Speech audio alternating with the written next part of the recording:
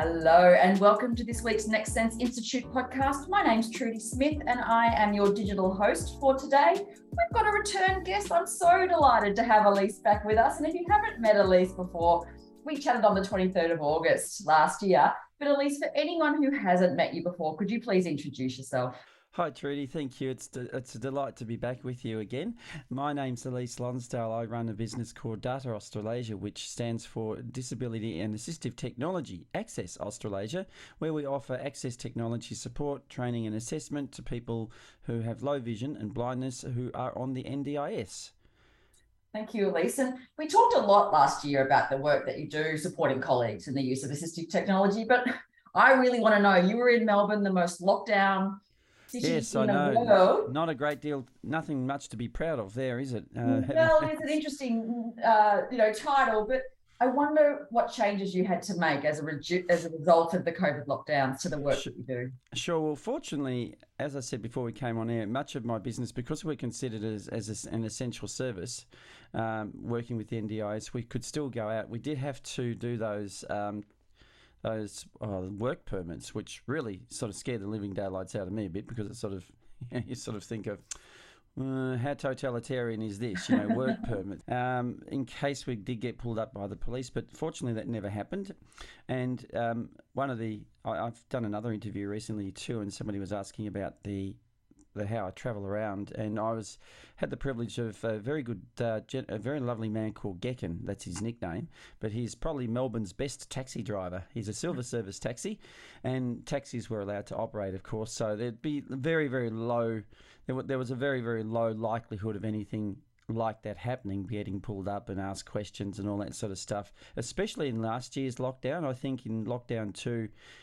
Just personally speaking, I think they overcooked the goose a bit, and they probably didn't quite push the people as hard as they did in lockdown 6, although it did go protracted. And in that particular lockdown, there was a lot of controversy about kids' playgrounds and that sort of thing being closed down here in Victoria. But I think there was no ring of steel. They had that ring of steel, which I think Yes, I remember. was quite nasty.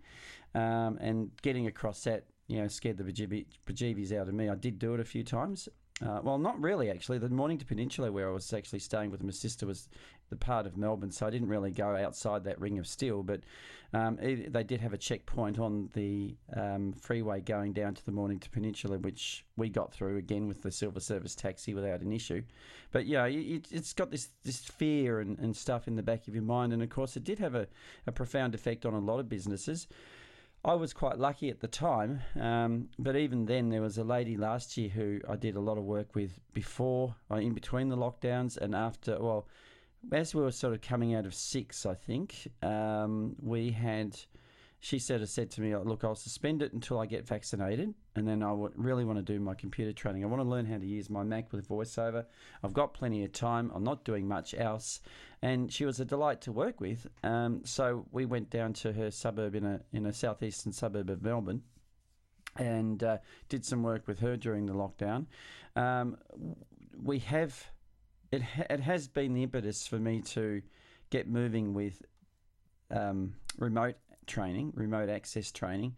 It was always one of those things in the back of my mind, and this goes back as far as my days working in New Zealand when let's install TeamViewer, let's install a few things. We've got JAWS Tandem, that sort of stuff. It'll be nice to do some online work, but no one really ever pushed the button to do it.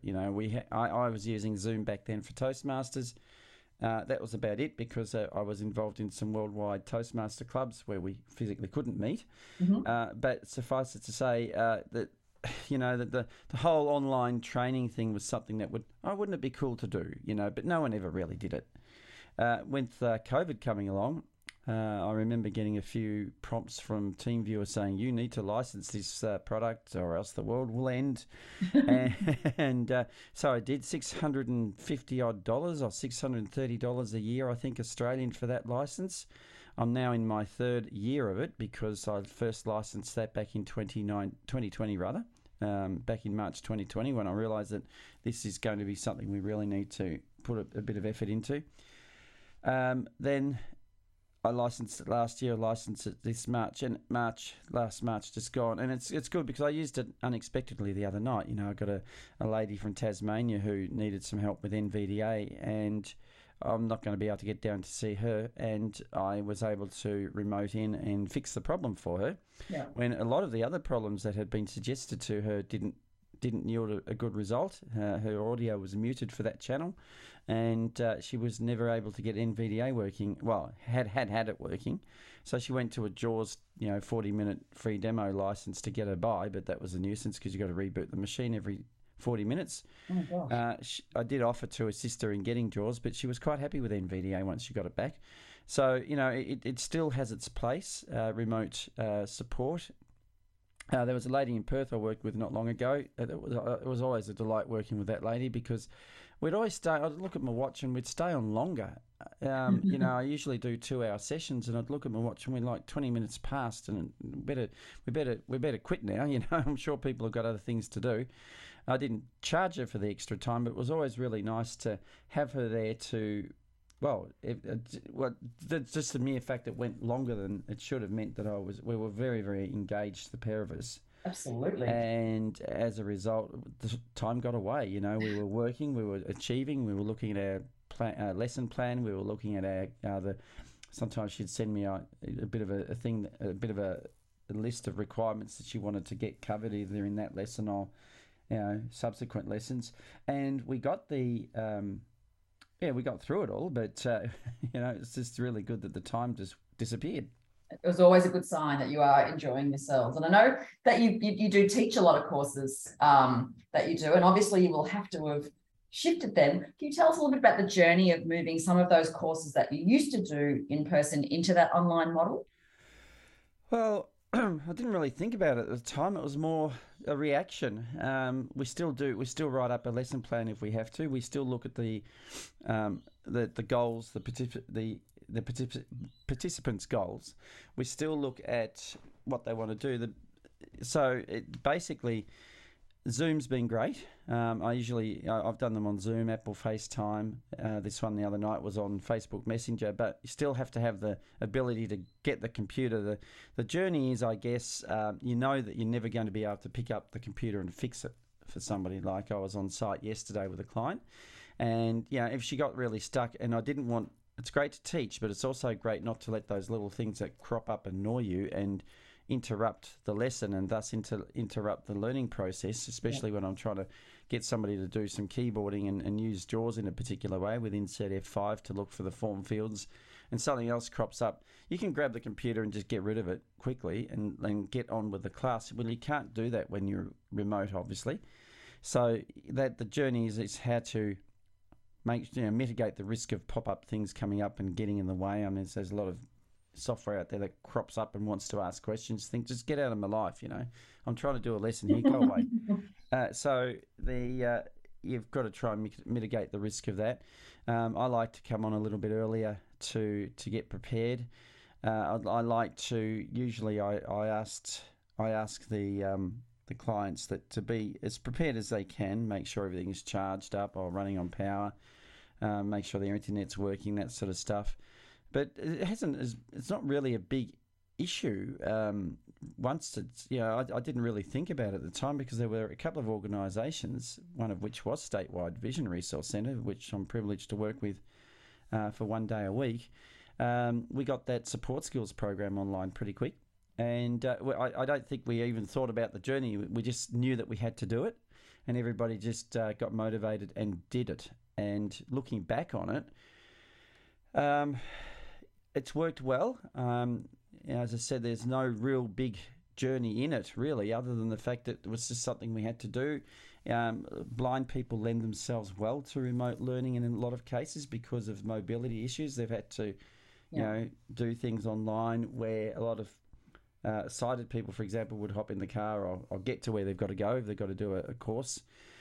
Whereas with a lot of vision impaired people, I've had some experience with the former Cisco Academy for the Vision Impaired 10 years ago, where that was coming on 12, 13, 14 years ago now, where all of that was online. Yes. So for me, online teaching wasn't a big stress. No, I've always believed that online teaching, coaching, all of those things remotely actually forces you to be a better teacher, because you have to be better at articulating what to do. Yes. You can't actually jump in yourself and do it. That's exactly right. Yes, I can't just take the computer off the person and say, "Here, let me fix this quickly," and then we can get going. So you do have to be very careful in articulation. I actually had a lady who I've done some iPhone training online, and when you are teaching those physical gestures, I know you can see the people out there can't, and you're teaching that swiping left and right gesture. Yeah.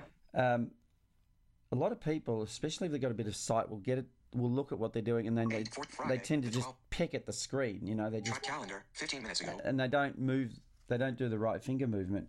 So you've really got to be very, very articulate in saying how to perform that swipe left and right, because it's one of those basic fundamental gestures that if you don't do it right, you're going to have a lot of trouble with your device.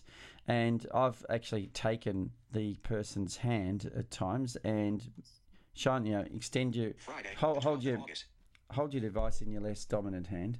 Yes. And then do the gesturing with your dominant hand. Speech off. There you go. It's got it's sorted out, Alex. So basically, then do that gesturing left and right, basically, and held their hand and got them to extend their finger so that they can do that, gesturing forward and back. Once they've hit the icon that they want, then to do the single finger double tap gesture to activate it, so to speak. So, and we talk a lot about focus, and I still do even when I'm working with people physically. If you don't understand the concept of focus, whether you're using a gesture-based screen reader such as VoiceOver on a flat screen, or a keyboard-driven screen reader such as VoiceOver on the Mac, or JAWS or NVDA, if you're not sure where the focus is, you're going to have a lot of trouble. Yep. So the teaching principles remain the same. They do. Yep. Fair enough. What I love about you, Elise, is you're such a big advocate for that philosophy. If you can't find a job, you make one. Absolutely, and that's what got me in here. I actually left Vision Australia. It was a fixed-term one-year contract after I came back to Australia.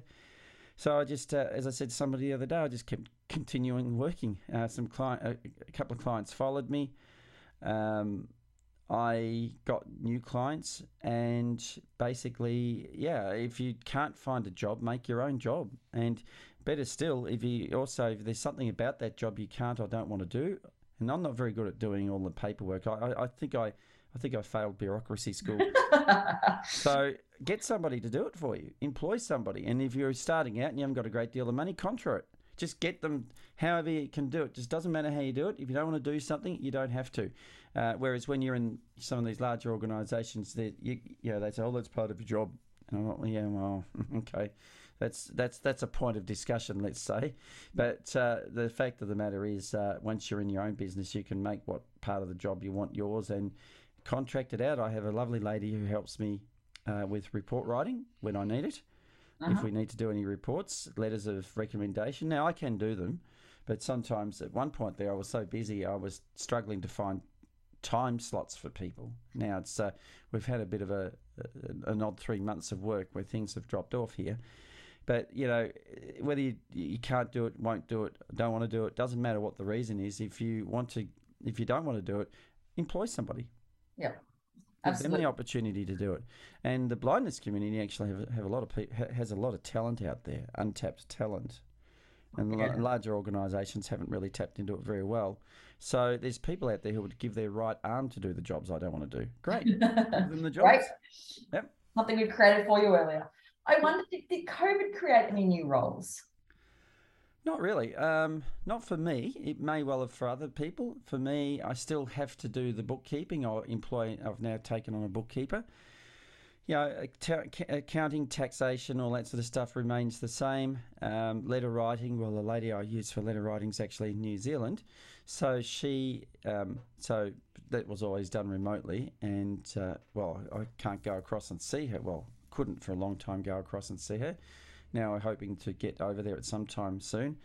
The tax, probably more, if anything's changed in that respect, probably more likelihood to get a taxi, even though I was catching trains if there were jobs in the city. but sometimes to get out to those spokes on the wheel out into those other outer suburbs, I'm not really going to want to travel an hour and a half, 2 hours on a couple of different modes of transport carrying heavy equipment. So I'm going to get a taxi anyway.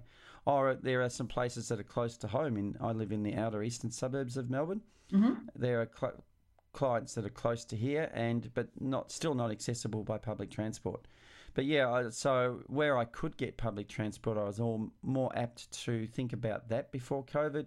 Now I just have Gekken. It's a case of I actually had Gekken when I was back at Vision Australia. He followed me, so I've given him a lot of work. The travel budget's quite big, Yep. but even just to get down to the top end of the Mornington Peninsula yesterday, there's no way you'd do that. You could get to Frankston on an hour, probably from here on the bus, good hour and a half, and then you're tired by the time you get. Then you still got to get across to this particular location. So I just you're there in about 45 minutes in the taxi. It does cost, but we can do it. And of course, a lot of my jobs aren't as far out. Sometimes what I will do is I had 2 people on the Mornington Peninsula. One's dropped off at the moment, sadly, but I used to work those clients on the same day, so that you didn't have to go down and back and mess about, and you could just find. I knew all the places, having lived on the peninsula. I knew a lot of places for lunch and that sort of thing, so that really worked out well. Yeah, no, that does sound like a good plan. I wonder if any of the changes you've made as a result of COVID you're going to keep now. Well, certainly, the taxi driver seems to be kept on. That's also happening in my personal life too. It's amazing. I got on a train the other day for the first time for quite a while and thought, a few years ago I would always do this without even thinking about it. Now it's more of a conscious effort to use public transport. I don't have a problem with it. It's just that it got out of my psyche, got out of my bloodstream, I guess. Maybe because in New Zealand we didn't have that public transport being in the regions. I had to be driven everywhere there too, so it's a bit like being back there. So any of the COVID, that's probably, as I said, the major thing with COVID. The remote learning can stay. I'm going to hang on. Just coughed. Sorry.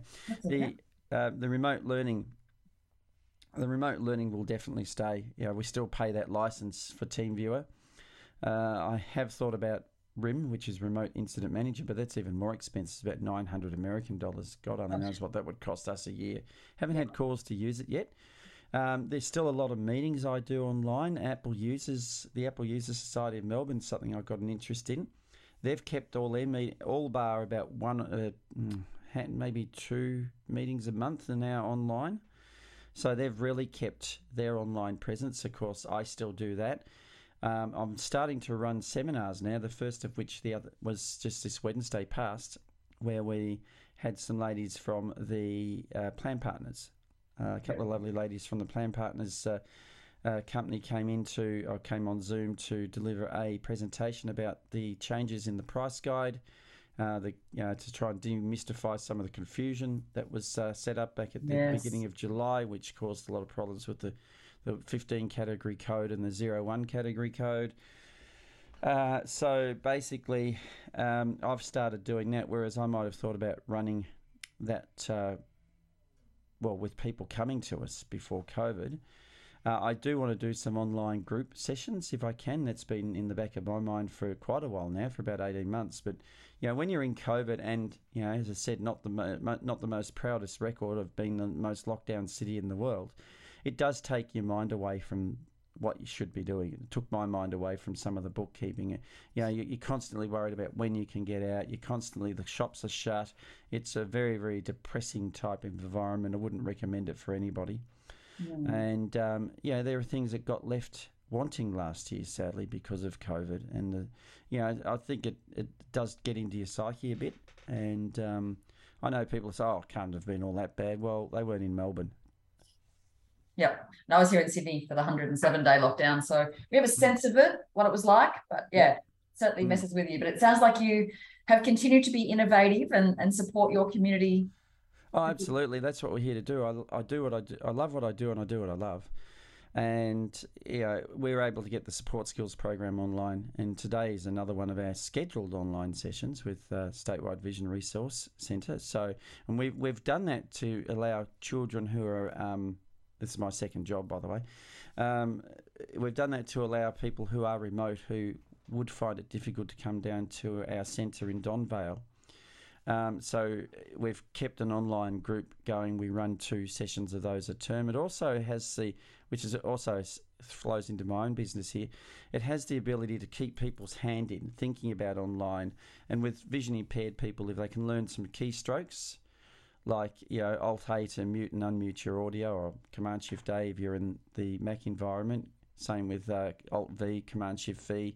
How to raise your hand, I think it's Alt-U or something, to all those sort of things when in a meeting, to deal with all those sort of online things that you wouldn't naturally have done 2.5 years ago, because you would probably be in an physical class. So that's in both jobs. And I find there's a lot of what I learn in one job sort of drifts over in my mind to the other job, which is really great. I was talking to Kim about that just the other day. I said, it's really great what I do here. I can take to my own business. What I do in my own business, I can, some new keystroke I've learnt during the week. And I think, I've got a student who's going to need to know that on Friday. You beauty, let's get it.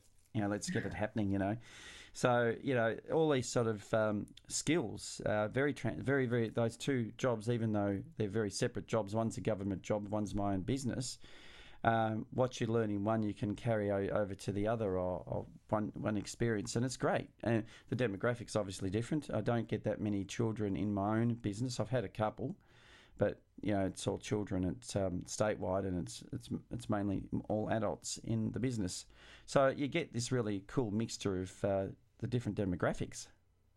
Absolutely, and it sounds like you continue to learn as we do from you. So. Thank you. Yes, it's life's a learning experience, and I've learned a lot. I'm looking at getting into some web accessibility things. Later in the year, I've got one course booked already, and I'm looking at another one. And that's so that I can diversify a little bit, I think, in case, it's always good to do that, because I think the 3-month, I think people at the moment down here, it seems to be across the board. I've spoken to people in other organisations. We've had a few people that are worried about coming out and getting sick. Down in Victoria here, where the climate's not as warm as, say, Sydney or Queensland, the people are worried about getting influenza A. They're worried about, because they were in lockdown, they're not as immune to some of the other regular flus and bugs and things that get around this year and get around in winter, and there's always plenty of those in any winter. So people are actually coming down with all sorts of other things. There's a lot of absenteeism across the board in workplaces, teaching organisations, and right across the board of people who are not coming to work because they're unwell. Not necessarily unwell with COVID, but unwell with other problems. Yep. Yeah, well, we're seeing a little bit of that too. But it sounds like, and the beauty of online is it doesn't matter anymore. No, it doesn't matter. I did have COVID earlier in the year, and fortunately for me, actually, we did this twice. I kept working in my business when I wasn't in bed resting, so I kept working. But it was also just coincidentally a scheduled online session with Statewide. Mm-hmm. And I said, "Oh no, you can have the day off." All that sort of really neat stuff. And I said, I sort of I wouldn't mind a bit of a rest during the day, but there's a couple of kids I really need to work with that you've got here on the program, and I'll be half dead before I refuse to do this. So can I do them? And they said, yeah, of course you can. So I did. Well, it's actually one child and the morning and afternoon briefing we do. So I sort of kept working because I didn't have to go out. And one other time I was unwell with a lung infection as well, because I've got weaker lungs. And we did a hybrid session that day. So there was a couple of times I couldn't go and work with the clients. So again, online helped. It was great. It does. There are definitely silver linings, I think. But Elise, as always, so lovely to talk to you. It's been nice to get this update to see how you've gotten through all of this. So thank you for talking to me again. Always a pleasure. I look forward to talking to you again soon. I look forward to coming back soon. And it's really great to be on the Next Sense podcast. Thank you very much for the opportunity. Thank you.